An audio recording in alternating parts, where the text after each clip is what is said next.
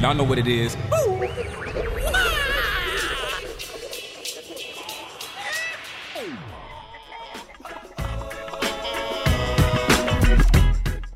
Hey everyone, and welcome back to a surprising episode of Eggs Classics. This week we're featuring Grant Aldrich, the founder and CEO of OnlineDegree.com. After graduating from school with a mountain of debt on his shoulders, Grant made it his mission to make college more accessible and affordable for everyone.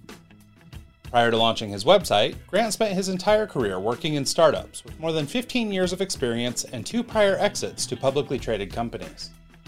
He's been a board member and donor to a number of nonprofits, an advisor to many publicly traded companies, and a guest speaker at seminars and graduate school courses.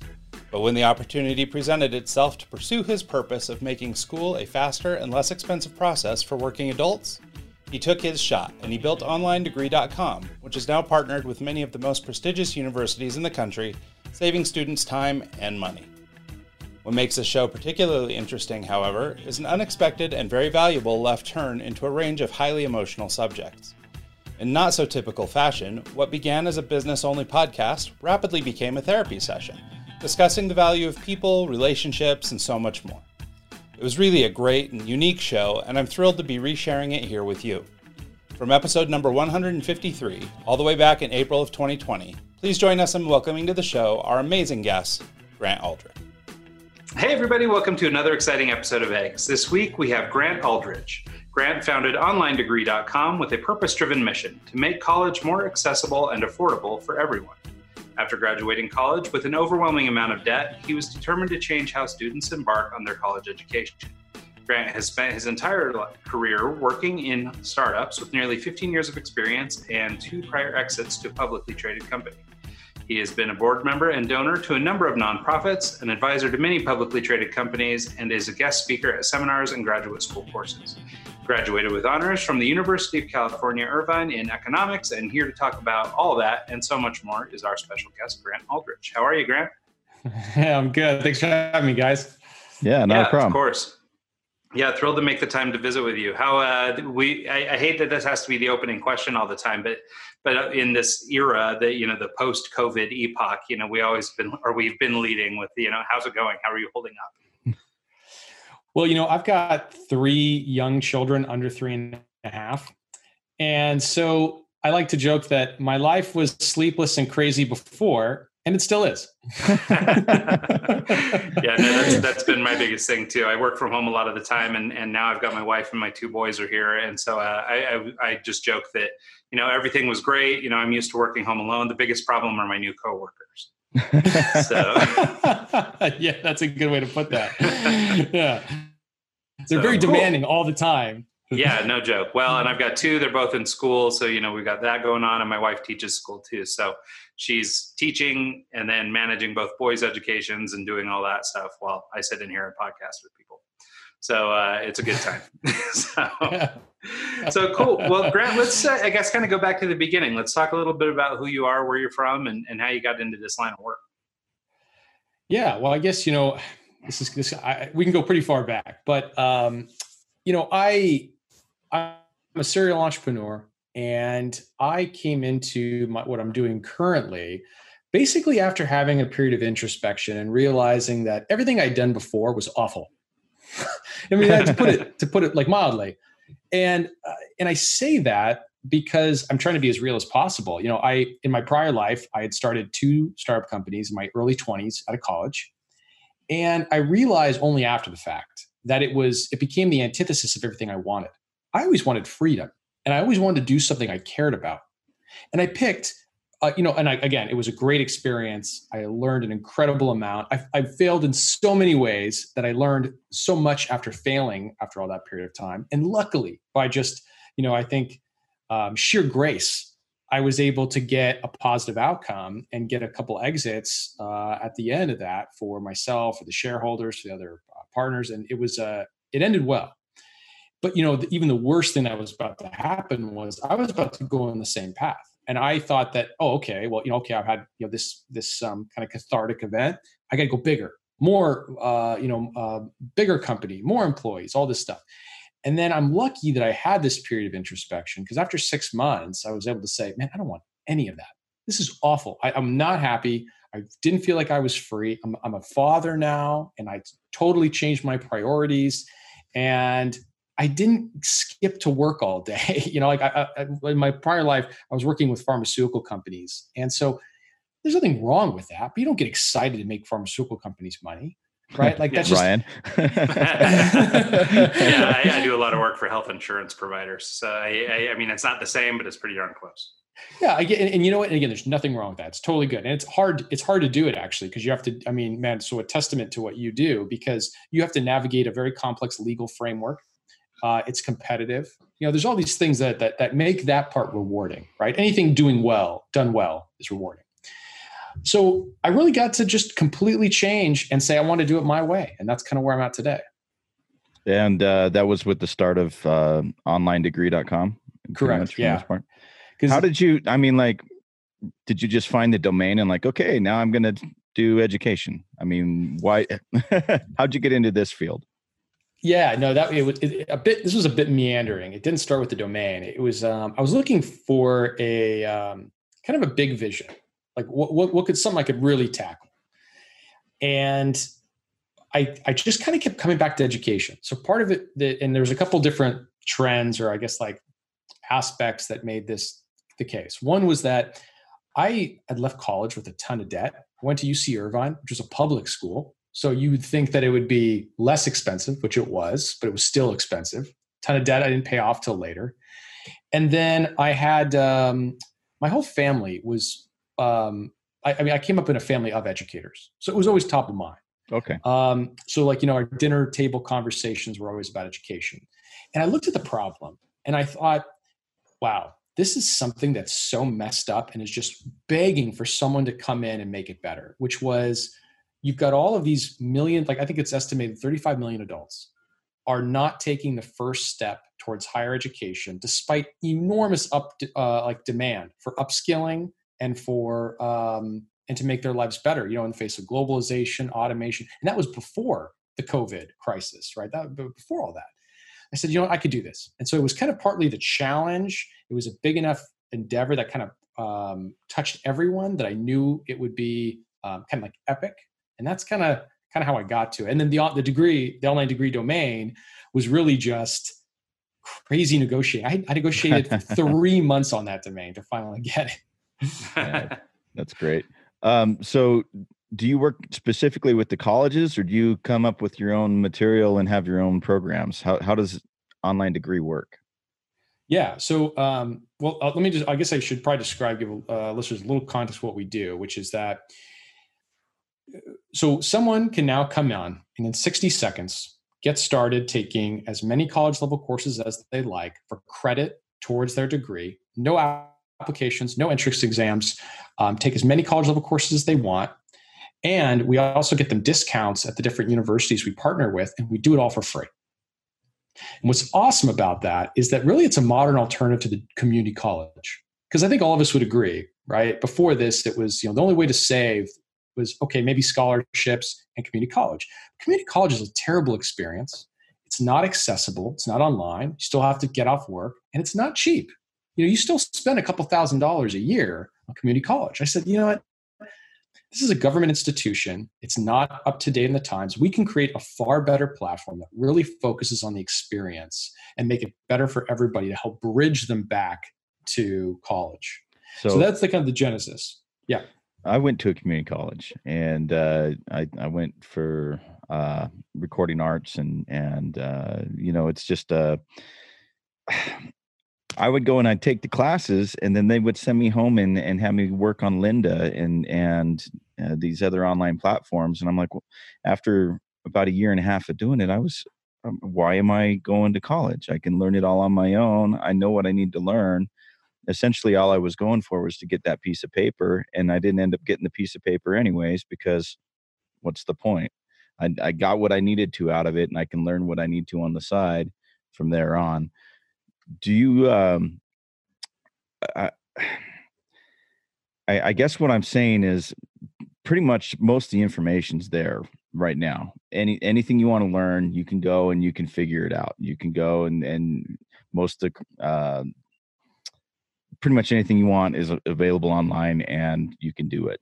How much is the piece of paper worth? Is it that important? Do you need it to succeed in life? I've been able to get by without it, but in your opinion, do you think the degree is worth it? Do you have to go that route, or can you take the Lynda approach or the Team Treehouse or the just the online courses that are available? I think you actually brought up two really cool points, which is one was like how awful that experience was at the community college, right? To kind of for that. But then two, yeah, is it necessary? And you're right. I think we live in such a fantastic time where all that information's out there for free. Yeah, you're right. If you wanted to go and learn how to do audio engineering, if you wanted to be a butcher, you could learn anything on YouTube or any on those platforms. And it's fantastic. I do that every day if I'm interested in something. We all do it. But what our platform is different is for the people who do want that degree. And here's the one reality is that, we have all of us, a bit of a network bias because we're entrepreneurs. We probably know a lot of other entrepreneurs, but most people aren't. And so you don't need necessarily a degree to be an entrepreneur. But when HR companies are surveyed, degrees are still probably, if not the top, one of the top factors in getting that job over in a competitive job market over somebody else. And so that's the issue is that, we still live in a world today where the degree is still king in the workforce. And I'm not even talking about the jobs that, are absolutely necessitate having a degree, like a teacher, accountant, right? Where you have to, there's a guild. I just mean like, even you're out there getting for a job. It still is that important. But I think you're right. If you want to be, it's not for everybody. If you want to be an entrepreneur, you want to be a programmer, you can make a case that maybe you shouldn't go do it. But, I think you guys may have heard, right? Like a lot of big tech companies are no longer saying that a degree is a required component to get a job. Mm-hmm. But what they don't say though, if there's two candidates who are very close, they're going to take the one with the degree. I mean, it's an edge, and that's the problem. That's true. Well, and I think that's the thing is so many people, sort of try to flee or get around this idea of having to take education, but so much of it has to do with cost. So I think what's really interesting is, maybe your platform and the way that you work through this helps make school a little bit more affordable for people. Because I think that honestly, that's so much of the problem, right? I mean, most people don't want to accrue the debt. And, depending on the career path you choose, if you go and pay traditional fees at maybe a private college or something someplace, you end up paying so much money and accruing so much debt, and then you never make it back, or you make back, over 25 years in your career. I come from a family of educators too, and, they're constantly, recertifying and upgrading and, masters and PhDs and blah, blah, blah, all this stuff. And, whole life learning, whole life accruing debt and, making, an okay wage, but not what you would want with PhD. No, you're totally right. And I think you nailed it on the head, which is that if you surveyed someone on the street, I think 99 out of 100 would say, like in a perfect world or in a vacuum, sure, I want a degree. But that you're right, that cost benefit, that ROI has been completely thrown off.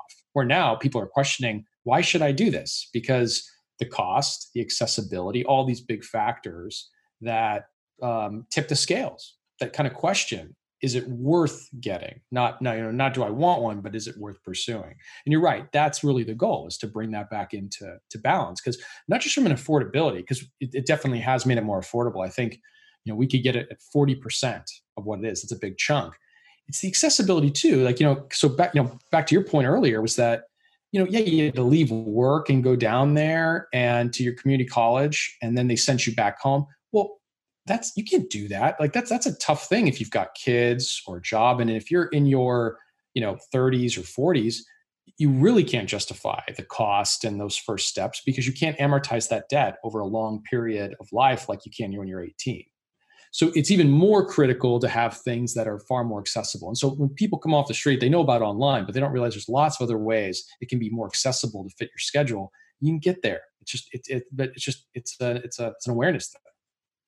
So with your platform, say I want to go back to school, I've got 90% of my credits done, and I want to just go and take the remaining classes. Are you accredited with most of the colleges and I can kind of finish up a degree I already have, or do I have to kind of start from scratch with your program to start getting a new one?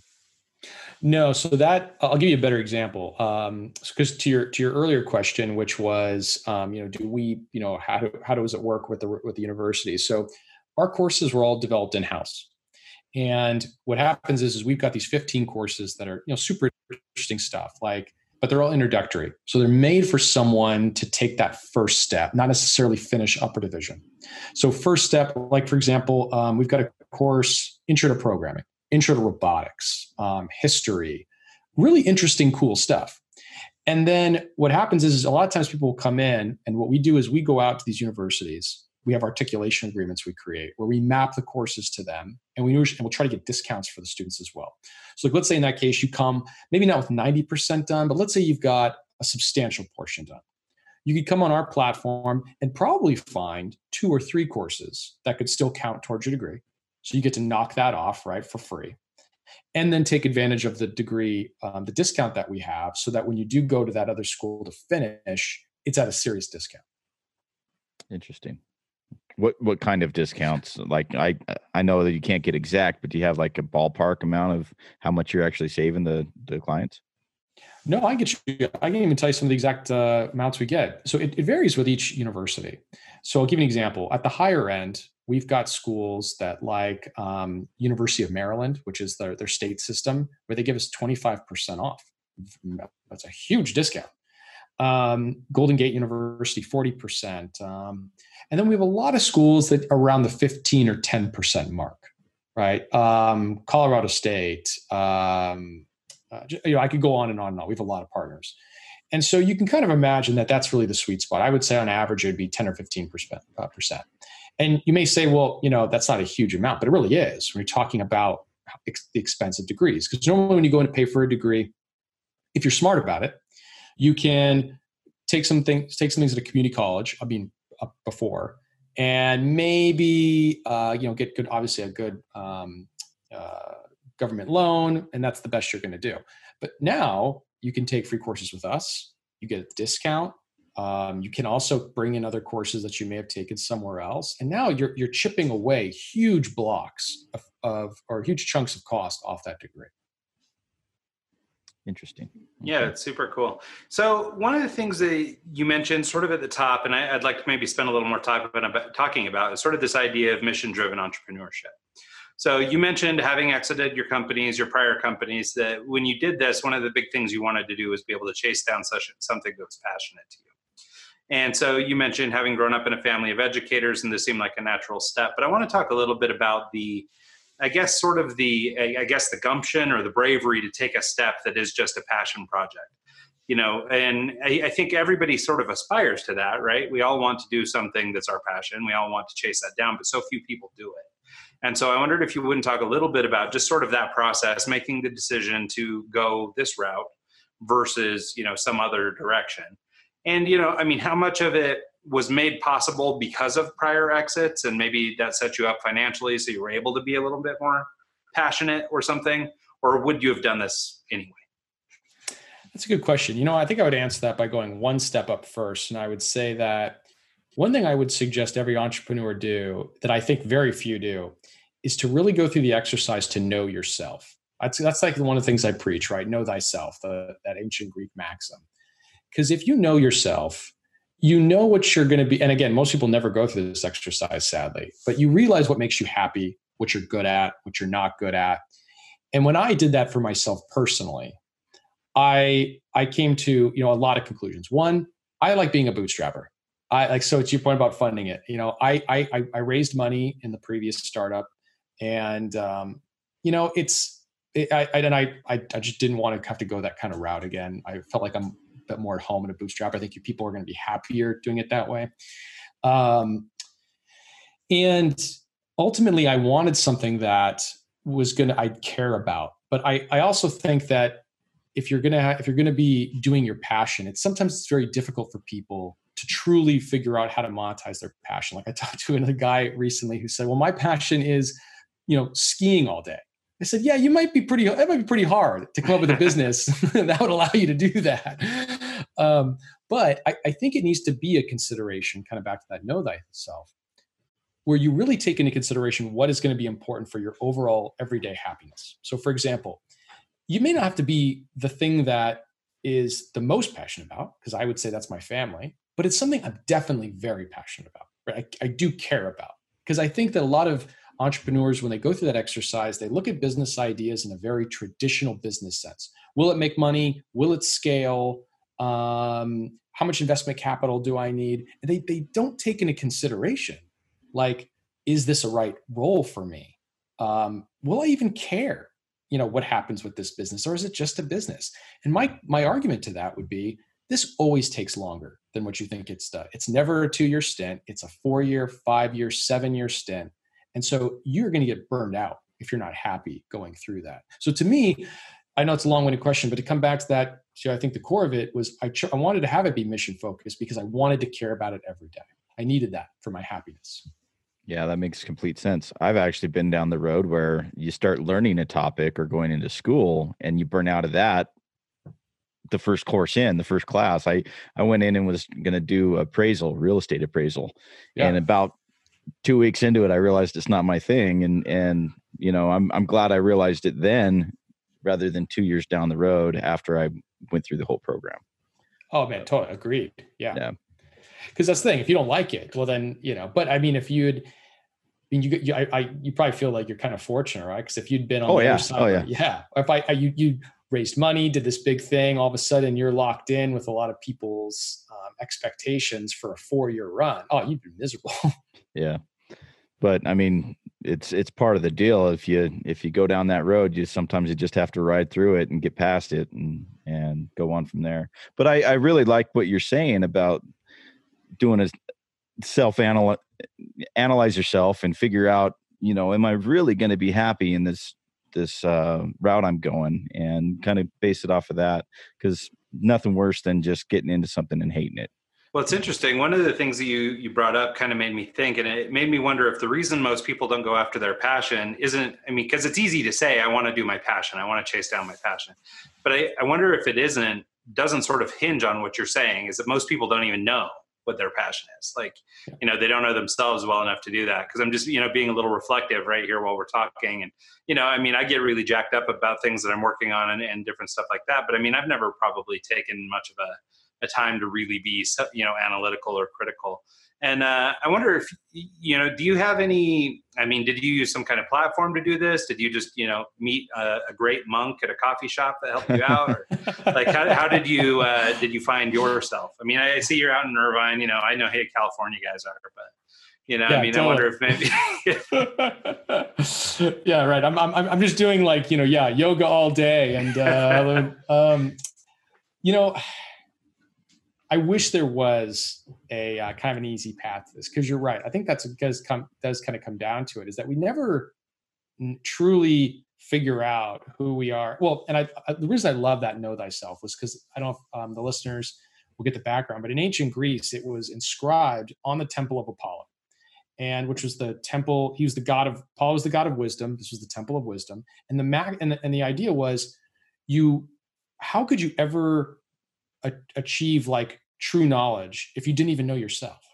And that's fascinating to kind of think about that. And that's something that almost all of us just completely neglect. So I don't think there is, I can't really, as you asked that question, it's a good question, nail down a one easy thing I did, but I did have a traumatic event. I almost died swimming in Northern California. And I think that put me in a good mindset in addition to this. So after I sold the companies, I was out swimming. I shouldn't have been out there. It was a surf advisory. I'm an idiot. I shouldn't have been out there. And it was really rough. And I got caught. And I thought, I'm like, man, this is it. I'm done. And a really traumatic event. My wife was on the beach. It was just awful. And that also helped aid this fact where you kind of come with it with a fresh perspective. And you say to yourself, well, I'm not going to waste time. This is it. That could have been it. And I really have to figure out what I want to do to be happy every day. So I think part of it as a way to frame this is to have almost like an uncompromising attitude that you have to be happy every day. And if you think of it that way, you're not going to do a lot of these missteps that we normally will tolerate to become successful. Like, for example, you wouldn't create a business where you have to be have a lot of employees if you don't like being a manager. That's me. I'm a terrible manager. Terrible. I don't even like doing it. I'm terrible. I'm not good at it. So I knew I had to do something where I'm just not going to have that. And so I think that because of those things, that I put the happiness as a big factor, which again, as we all know as entrepreneurs, you never do. You never do. That helps kind of like guide you in all those decisions. Well, and I wonder too, so much of what people seem to chase down is a little bit of, living other people's lives or living what they think others might care about or whatever. And I think that takes us just one step further away from that sort of self-recognition and understanding what it is that we want, because we get so clouded with what everybody else wants that sometimes it's difficult to find your spot.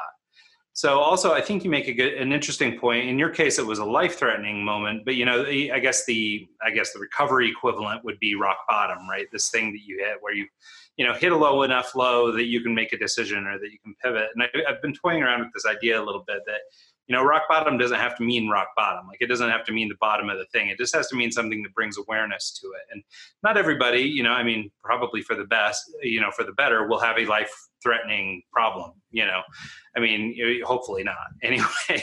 Yeah. And so, but there has to be some sort of mental switch or some sort of something to find that moment, or to have that moment of clarity where you can pivot and start, looking down a path that seems more true, or will allow you to make a better judgment call. And so, and I don't know what that is. I'm just throwing it out there as kind of an idea around this idea of that moment allowed you the opportunity to now look clearly and have this new perspective on life. And I feel like there must be a way to hit that without crashing surfing.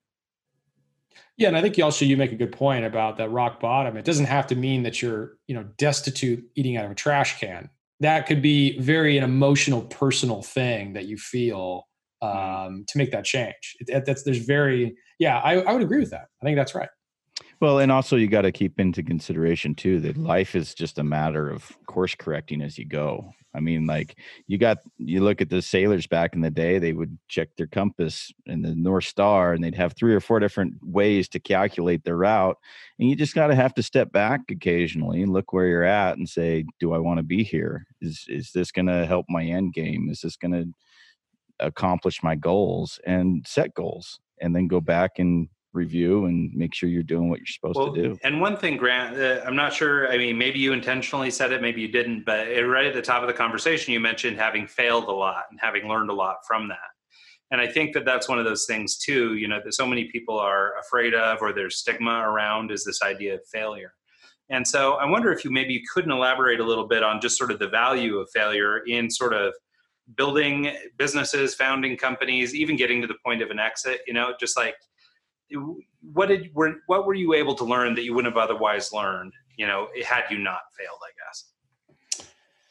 Yeah, that's a good question. I think that kind of what I've chosen to do now is a culmination of that failure. Because if I look back and I ask myself, what was the greatest failure of my early 20s or my 20s, my early 30s, because I'm almost 40 now, it would have been that I got off track. Just kind of back to your compass analogy, right? That I wasn't looking down at that compass. I just left the shore and never thought to do it. And what is that? And how does that manifest itself? Well, what it does was it made me unhappy, because my goal from the very beginning, even as a little kid, just to kind of take a step back, is that I always wanted freedom. And I didn't want money. Like the joke always was that if I made $1 million, I wouldn't know where to spend it. And that's still true. I have no idea. Like, because I don't care. Like, to me, it's just, I just want unfettered ability to do whatever I want. And so if you want that, and what I found in part of my early career was that I ironically became a slave in pursuit of that freedom. And because I looked at freedom being something you attain at the end of some long journey, as opposed to just living it every day. Mm-hmm. And now it's easy to say, right? As long as because like, obviously I was able to have enough food where I wasn't starving, and, you have to have a certain threshold, but that really is a true thing. And so when I look at those failures, I kind of look at the fact that I wasn't listening to myself. And I think that all stems from that. Because then when you get into like the business failures, we could talk for days. I could go over I could run I could talk for days on business failures I've reflected on, and like money that was poorly spent, bad decisions that I should have known better, how to trust, like not trusting certain vendors. All those things are great stories, but I think they're almost trivial in a sense to the greater happiness of like what you should be doing, if that makes any sense. No, I actually kind of lived that lifestyle. Like I've money's kind of second for me. Granted, I chase it. I go after business opportunities when they come, but I've kind of, I've been a DJ for 20 years. I just kind of, I work in Lake Chelan because I like going to the lake and doing weddings there. And I like, I just kind of follow, what I like first, and then hopefully the money comes with it. And sometimes it doesn't. And that's when you go and you get a part-time job driving a truck just to, help out with that. But yeah. Well, I'll tell you what's kind of cool about that. So when I was in my 20s and I started one of the things I'm most thankful for, this is kind of also a little insightful, is when I was in my early 20s, just got to college, started that new startup. We weren't making anything. Just it was bare bones for years, right? Because and I was willing, I think, to be miserable to do that because like you think you can sacrifice, and again, I think that was also being a bit of just a novice in the entrepreneurial world, not questioning, maybe is the business model wrong? Because it was. But regardless, it made me live a very meager lifestyle. And it kind of also reinforced that money shouldn't be the most thing we chase. And so I became like, I lived like a very simple Spartan lifestyle. I didn't, I just tried to enjoy every day. I really enjoyed learning, but I didn't really go out and do a lot of stuff financially. Like I had friends who would be buying boats and stuff like that, going like the Leia. I just never did it. I'd like to go do it. I think that was one of the most valuable things you can learn as an entrepreneur is to keep your expenses low.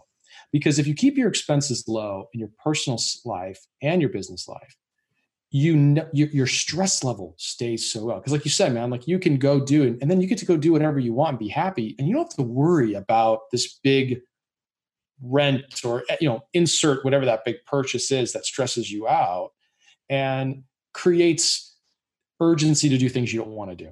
Right? Because you're comfortable where you don't have to chase that money for that other job that gig you don't want or move to an area you don't want to because you're comfortable. You're happy where that is. That's awesome. So like for me, even after the exit where like, it wasn't like, stratosphere, but my lifestyle didn't change. Like I'll tell people what car I drive. I drive a Honda Odyssey because it's practical. I like it. And it works with my kids. It didn't change me. I think that was a big deal. Yeah. Is it Warren Buffett that drives like the old 60s truck or did or something? You hear the stories of the guys that have $1 million and their car's just like a Pinto, and totally. Yeah. Well, yeah. I mean, it's like the guy I used to work for, this guy named Don Aslett. He, you would have assumed he was some kind of crazy homeless guy, but meanwhile, pretty rich dude. And but he showed up to work every day in his painter's gear, ready to go paint stuff and, covered in whatever, and just, brutal. But yeah, I mean, so much of it had to do with just him. Like the money was secondary or tertiary or even further down the line. None of that really mattered to him. And so, and I think that goes back to our overall, what's become our topic is this happiness. That's it. Right. Because, and I'm kind of transcend upon that because ultimately you're right. It always comes down to your own happiness. But how cool is it, by the way, the guy who comes in that room who doesn't care, like in terms of like looking at like a model, because we always look at the models, the guys who've got all the flashy stuff right on TV and all these things. But the guy who shows up like that, your boss, or like Sam Walton, where I remember Sam Walton was quoted that it's nice to be the wealthiest guy in the room and drive the worst car. Right. Yeah. And because he built, even when Walmart was going to billions, I think he was driving his old pickup truck. Right. Awesome. Yeah. And like you look at that guy and then that guy has got serious character. Right. When you look at those guys who are like seriously like Warren Buffett, where man, he just lives like that. I mean, dude, good for you. And that is fantastic. Yeah. Well, and it's interesting. There's maybe some parallels going on right now. We're in the midst of this COVID-19 outbreak. Most of us are sequestered to our homes, things like that. I'm finding, we're spending a lot less money. And obviously there's a spectrum here, right? We're doing okay, but there are people who obviously still are working in the factories or doing things, because they have to make ends meet. So I understand that this is a pretty, a perspective of somebody who's maybe doing better than some of the others. But I know that like in our own family, we've tightened up quite a bit. We're being much more mindful of the resources we're using when it comes to, I mean, everything from toilet paper to the food we're cooking. And, you know, we're eating a lot of leftovers and we're doing all this stuff. And, you know, we're also spending a lot of time doing the things that I think most of us, you know, to circle back to sort of your idea of chasing freedom, or, you know, that it was something you could attain. I think now most of us are, you know, or many of us anyway, are back home with families. They're spending time, you know, with wives and kids and stuff like that.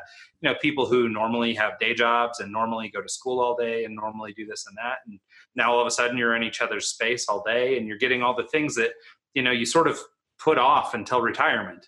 And now here you are in the prime of your working years and you're able to do this. And I'm curious to see what will happen when we sort of circle back to whatever the new normal will be. How many people go running back to that, you know, entrepreneurial lifestyle or that 40-hour work week or plus, where they're, you know, out there grinding the clock, chasing something down, when they go, you know what, we just had it. Like we have it right now. Like what are we running for? So I'm curious to see how it goes.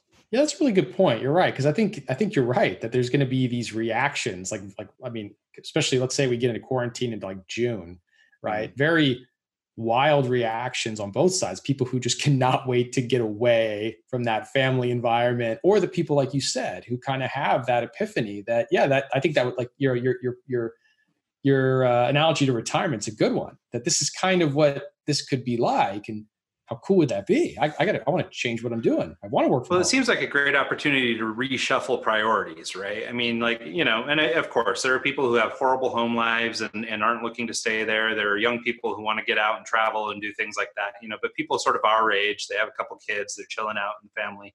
Like, you know, the ability to spend this time with friends and family now, well, family specifically, keep your social distance and all this stuff. You know, this opportunity to spend time with family is something that you work your 40-hour a week for, so that you can hang out with them on the weekend. Right. And, you know, and now here you are, you're just working out all day together, you know? And so, you know, for good or for bad, I mean, there may be plenty of people that run back to their office, but I do think it's interesting, you know, because it is one of those sort of things, like if you're putting together sort of a group of things to chase after, like freedom, you know, financial independence, some of these other things that are sort of the common topics that people are chasing after, you know, one of them is time with family. You know, a lot of people really, you know, aspire to that. And now that you're getting it sort of, you know, at no cost, like, hey, you're forced, you have to go stay home. I'm curious to see what effects this has. You know, I assume short term people will be maybe a little reticent or maybe a little more appreciative of what they have.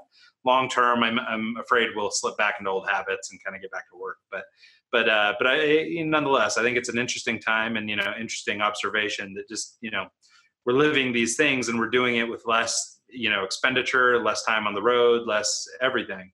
And, you know, to your point about sort of being, I guess, a little bit, you know, coming up a little more meager or not having, you know, the business not making any money and you're having to kind of strap it, you know, bootstrap from meal to meal or whatever is, you know, I think that's a really good characteristic. And I think a lot of people are experiencing that now. So I think we'll find how much more we could have gone without or how much excess we have.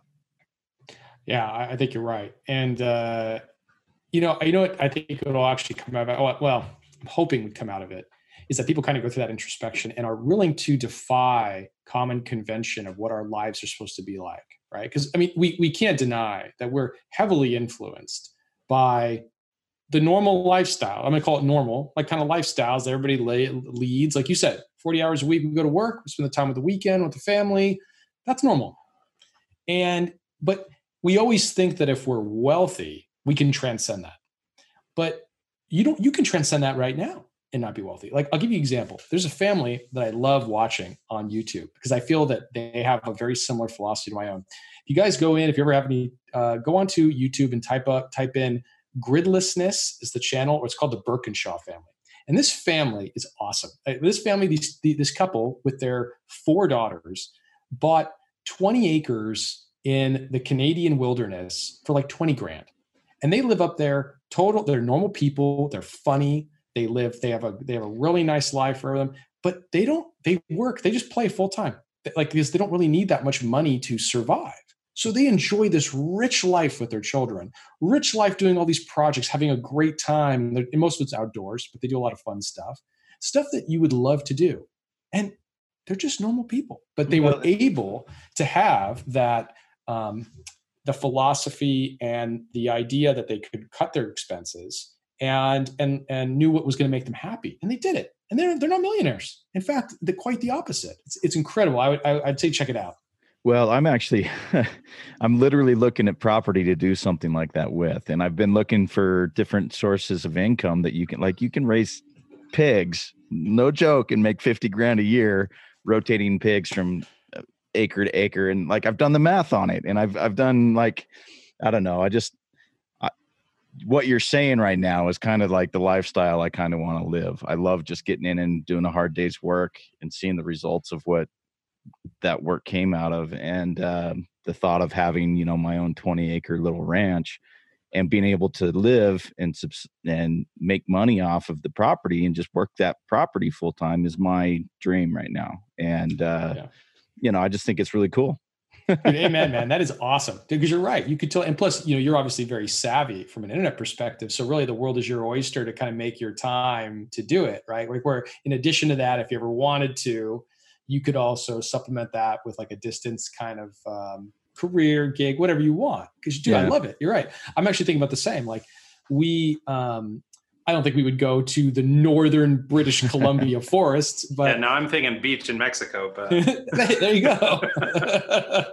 It's probably pretty cheap right now. But man, that's like I think all of us would agree. That's a bold move, and yet, if you really think about that, it's so like, I don't know. I love it. I'm trying to take steps to do that as well. Like that's where I want to take the family, is that I want to get away from a lot of this, and I go back and forth between Vegas and California, and California is insane. The only reason I'm still here is because I've got family here, and there's nothing I can really do if I want to keep my kids with the family. So, I tolerate it, but I'm trying to like engineer a plan to do exactly what you said, get out to an area where you could have that kind of lifestyle, no stress. Yeah. It just is so appealing to me just to, set your schedule, do what you want to do. You have your list of chores, and if you can make money doing it, why not? Why have some job you have to report to? Why have, the 9 to 5 and the daily grind that you just hate? Just set up your life the way you want to live and live it. I don't know. It seems pretty simple. True. Yeah. Well, that takes courage. Yeah. I mean, of course, it's so easy to say that, right? It's the follow through that makes it tricky. But I think, it's like anything. I think if you're intentional about it, you can just about make anything happen. And, it's difficult to find that intention sometimes. And it is difficult to, overcome some of the challenges that may come up. But, so not to discount any of that. But I think that, you can just about make work anything you want to make work if you really care enough about it. Yeah. Well, the last little bit that we've been talking on the back of my mind is the last year I spent running that recording studio. I essentially created a job that I didn't really like. And we've. Yeah. So Grant, just to give you a little bit of background, so we're now, doing this obviously remotely. Mike's up in Idaho. I'm down in Salt Lake City. For the last year and a half, we've had a studio here in Salt Lake City that we were running, and we had basically brokered a deal with the guy who owned the building. He set us up with a little spot, and we had tried to basically build an opportunity for Mike as an engineer to run a full blast podcast studio down here. Okay. And it was, super sick. It was really cool. It was great to be able to just sit down and plop in and record and do your thing. It was great. But, the emotional baggage, is the stuff I think Mike's alluding to. Mike, go ahead and finish your story. But I think it's a pursuit of happiness tale. 100%. Like you were talking about taking outside funding and taking, how this time around you're bootstrapping, and this time I was beholden to the landlord. I was doing all this other stuff. I was trying to generate work, and really I didn't really. The thought was I went to school for recording arts to be a better DJ, but I got this degree that I can manipulate audio and record and do all this stuff, and what a better time to do it for podcasting. And then you get into it and realize I like podcasting, but I don't like doing it for other people. I like doing my thing, and, this random fitness podcast or this or whatever. It just, it had its cool points, but essentially I created a job for myself. I had to be there for studio hours. I had to be there for this. I had to be there for that. And the stress that came along with doing it just left a really bad taste in my mouth. And I'm kind of at the point I'm at a pivot point right now. Like I closed this down. I'm doing lawn care right now to supplement my DJ income because COVID kind of knocked that into reality. And so now I'm at a point in my life where I'm like, I got to decide what I want to do. And I'm at a point where I'm going to go and take the path that I want and make my life, matter to me, and the rest will follow is kind of where I'm at. And I just, this conversation has kind of brought that to the forefront again, but it's been my thinking for the past little bit is I'm not gonna be working for someone else. I'm gonna be doing what I want to do. And Grant, in case it's not clear, Mike is a Rolling Stone. He doesn't work very well if you put him in a spot. He's chasing his freedom too. So I think that's a really good parallel. I'm glad we're having this chat. Yeah. So sorry, tangent. Well, no, man, you're right. And by the way, like, isn't it amazing how, like you said, it didn't happen all of a sudden. It kind of started, I'm sure, as like a cool idea. And then it just somehow it starts to snowball. And all of a sudden you just blink and you're in a situation where you're not that comfortable. And you're like, dude, man, how did this happen? What the hell happened? Yeah. And I totally get it. And what's crazy is that and again, I'm not the best at this. I'm because I think that you have to kind of do this all the time. Like you're back to your analogy of the compass, right? You always have to be kind of knowing where you go. The only thing that probably would have gotten you, even like if you look back out of that situation, is if you had such a clear idea of what you did want that it was easy to swat flies and say, no. Because otherwise we do tend to bend and mold and be accommodating and all those things for whatever that idea is. You know what I mean? Well, so tell me what your thought is on this, Grant. And sorry, this has turned into like this total like hippy dippy kind of therapy sesh. This is kind of, it's kind of fun. I hope you don't mind.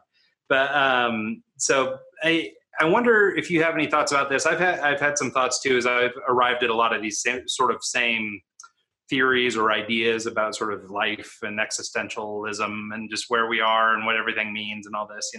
How much of it do you think has to do with age, life, and experience? Like, I just turned 40 this year. So you and I are probably similar in age, more or less within a couple of years. Mike's, a couple of years younger than me too. And, but I feel like there's no way to know all this stuff that we're talking about, these things to do with, there's business failures and you become more savvy at business. There's, life failures and you become more savvy at life, all these different things. But like, I think it's kind of impossible to have known any of this without just putting in the time. Like, I sort of feel like you have to arrive at 30 or 40 before you have any of this kind of wisdom, and it's not even wisdom. It's just, you kind of wake up and kind of realize one day. And, but I think so much of it's time served. I totally agree with you. Cause it's weird. It's been in front of us our whole lives. Cause you're right. We're all the same age. And by the way, that the whole about existential mortality, I don't know if you guys can see this. I keep this up here to remind me that of every day. It's a skull every day. I look at that. Yeah. Like, your time's limited. But you're right, man. Like, if you think about it, I started to realize that all old people, right? Guys in their 70s, 80s, 90s, regardless of their socioeconomic background, religion, culture, whatever it is, they typically always tell you the exact same bits of wisdom, right? It all comes down to about the same, which is, man, time flies fast. Health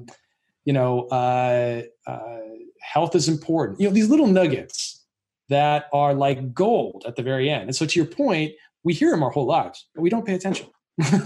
And so only when we've, I think, realized in our 30s and 40s that, man, this is hard. I got to go, this is almost over, that you finally and sadly kind of get these lessons. Because I don't think our parents probably would have, even if they did, would we have listened? Well, I think one of the things that's been interesting, or at least, and maybe Mike, this is your experience too, you can jump in, but my experience with just like this podcast, for example, is so we're 150 episodes in. So 150 consecutive weeks minus a couple, we've interviewed somebody who's a CEO or a professional or a songwriter or an artist or whatever, right? And so we've had a million great interviews with a million awesome people, all with different backgrounds, different walks of life. And, we have this conversation, right? We talk about these things and we arrive at a lot of these little, I don't know if they're moments of truth or little facts about life or whatever, but we find that there's a lot of similarity between people, right? And then the other end of this spectrum is sort of the younger people I see out and around who are seeking knowledge on the internet. And they're looking for quick ways to solve problems. They're looking for somebody to just tell them what to do or how to do something. And what's occurred to me is this thing about age, that it just, you almost just have to get there. Like everybody can tell you whatever you want. You can watch as many YouTubes as you want. And I don't think it's the same with like skills, right? Like I might learn how to, I don't know, sculpt clay or something from watching YouTube video. But when it comes to something like sort of philosophy on life or how to best move forward or how to understand priorities, I just think you have to get there. I don't even know that, all this advice that people espouse is even worth, that. Because I spent a lot of years chasing that kind of information. How do I get this? How do I learn this? And I've just found in the last few years, even maybe from 36 to now, that I've started really coming into my own on some of these understandings, assuming there are more down the road. But the needs of a 30-year-old or almost then 40-year-old, now 40-year-old, I've come into so many things. Like you mentioned legacy and your little skull back there. My dad died when I was youngish, and he was really young. And so I've always carried this weight that, I guess I'm just going to die young too. It just is what it is. And I've noticed in the last few years that I've really pivoted from me and my woe is me and, I'm going to croak and this whole thing. And it's become, well, what happens if I do croak? What about my kids? Who's going to generate income to keep this family afloat? Who's going to, if I get hit by a bus tomorrow, what happens to the house and the business and the kids and the wife? And I've just noticed that the priorities have changed. And I don't know that you could have been prepared for that by, some YouTube video you watched. I think you just have to kind of arrive at that age to get it. Yeah, I think you actually said a lot of things that are important, because the first one I'll tell on the last one is that you're right. When you're a father or mother, whatever, it does change that, right? That the stress and like the thought of that, because now it's not just you, right? Like you are responsible for that. And you're right. That kind of weighs pretty heavily on you. It dictates a lot of your decisions. But I think you brought the right context, because I think, looking at that, you're asking, I think, the right question, which is that, is there any hope to distill any of this? And how do we educate younger people about it? And I've gone through this exercise only in as much as, what am I going to tell my children? Right. And the way that I did is I've been writing them a letter, and it's this is a long process, right? But I'm basically trying to distill everything in there. So for the event that you're talking about, that hopefully I'm going to teach them this their whole lives. But if something happens to me, here's a blueprint you should follow. And I think that's the only exercise I've done to kind of take all this. And like you said, and it does, and I know we've already hammered this home, but I really kind of came back to it, that the best playbook I can give you is that you just have to be happy. And that from day one, and then I gave, the way I broke it down was that here are some things that I feel are the pillars of happiness that you can ignore at your own peril, but that these are going to be very important. And then basically the best thing we can do is give them that playbook and just influence them at the margins where they don't make big errors. Like, for example, one of my pillars is health. Hey, every old person you're going to talk to is going to say it. And if you mess up with your health at the end, you're going to be miserable for the last 30 years of your life. You're going to be unhappy no matter what you're doing. So don't do stuff that's going to put your health at risk, right? Would be the moral case for that. So I think that's the best we can do, because you're right. Ultimately, everybody's going to be their own life, and you can just try to give them that framework, in my mind. I don't know. Yeah. Well, and Ryan too, when you're 20, your priorities are a lot different than when you're, 30, 35, 40, your life changes, and it just goes back to that compass, finding, as things change, you got to redirect and realign and stay true north to you. Yeah. Well, and that's the thing is, just to kind of bring it back, or maybe to try and put a period on this bit is, this compass idea. What I really like about it is something that I always say is just basically the path is there's no path. And so, and it does go back to this idea of chasing everybody down and trying to, get advice from every expert you can find and all this stuff. And, the reality is that there just isn't a path. Like, you're looking for someone to give you a map, but there's not a map, And so, so I think you're right, Mike, that it's, it's following your compass and following your understanding, and whatever it is that makes you happy, like that's just got to be it, because there's not another way. There isn't some other way, and what's that? Yeah, that's a good way. That's a good way to distill it. Yeah. Yeah, I think that's great. Well, and that's the thing. I mean, I have to use this little phrase all the time. That's it's taken every decision I've ever made to get to this moment to try and keep myself from having regret about going the wrong path or taking the wrong things. I think about it more like this big, long, meandering road. And the only way I got to this conversation is by 40 years of choices, And so I think by doing that, it allows me to sort of go, okay, well, there was no wrong turn, like there was no other way to get here. And so I think that helps for what it's worth. Yep. Yeah. I think that's a good way to look at it too, right? Can't go back in time. Well, I guess, we sort of burned our hour being, armchair philosophers, but let's sort of go out strong on talking about Online Degree real quick. Let people know a little bit about, I guess, maybe just sum up the process, how we get started working with Online Degree, as a person who's interested in chasing down a degree, in pursuit of their own happiness, how do they, get started with Online Degree and get that whole thing going? Yeah, if we can be helpful, and and I think a lot of times people have, what I actually think we do the best is, if you're a working adult, which is really what this was for, guys like us, people like us, and you want to go back to school, you have a ton of anxieties that prevent you from doing so. Physical impediments, psychological anxieties, and what's nice about our platform, it allows you to wade into the pool rather than jump in. So instead of like, okay, I'm going to go immediately right now enroll. No. Hey, right now you can go start taking some courses. Do you have the time management? Is it interesting for you? Right? Like, you get to take a few courses, like with Mike's example, instead of just jumping into a full program to see, man, am I even like this career? You get to wade into the pool, low stress. Hey, you get a bad grade, doesn't matter. Right? Now, if you pass the course, great. It'll count towards your degree, but it's a low stress environment to try to see and take that first step to make your life better. And if we can play a part in that journey, awesome. And so, yeah, it's, obviously domains onlinedegree.com. You can follow the project. It's pretty cool. But again, if someone just wants to go learn something on YouTube, that's great too. I think our real positioning in the market is, if you want to get, is the degree is the goal and the outcome. That's where we can help. Well, and I think that's a good approach for that as well, because if your degree is essential to you, this is a good way to save money while doing it and getting it. 20%, that adds up when your total bill is 30, 40 grand. So makes a difference.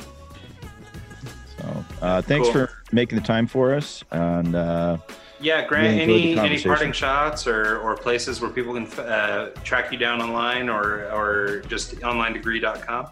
Yeah, you can check out they can follow the project there. And then, I'm usually pretty big on, active on LinkedIn. It's like the one social media I actually enjoy, right? Kind of following. Right. So if you go to LinkedIn, you can just search Grant Aldrich or onlinedegree.com. Grant, I'll be the only one that pops up.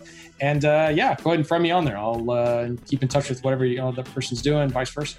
Cool. That's great. Well, thanks so much. Like Mike said, really appreciated the conversation. This is, a different direction than I anticipated going, but hopefully it wasn't too bad for you. I had some fun doing that.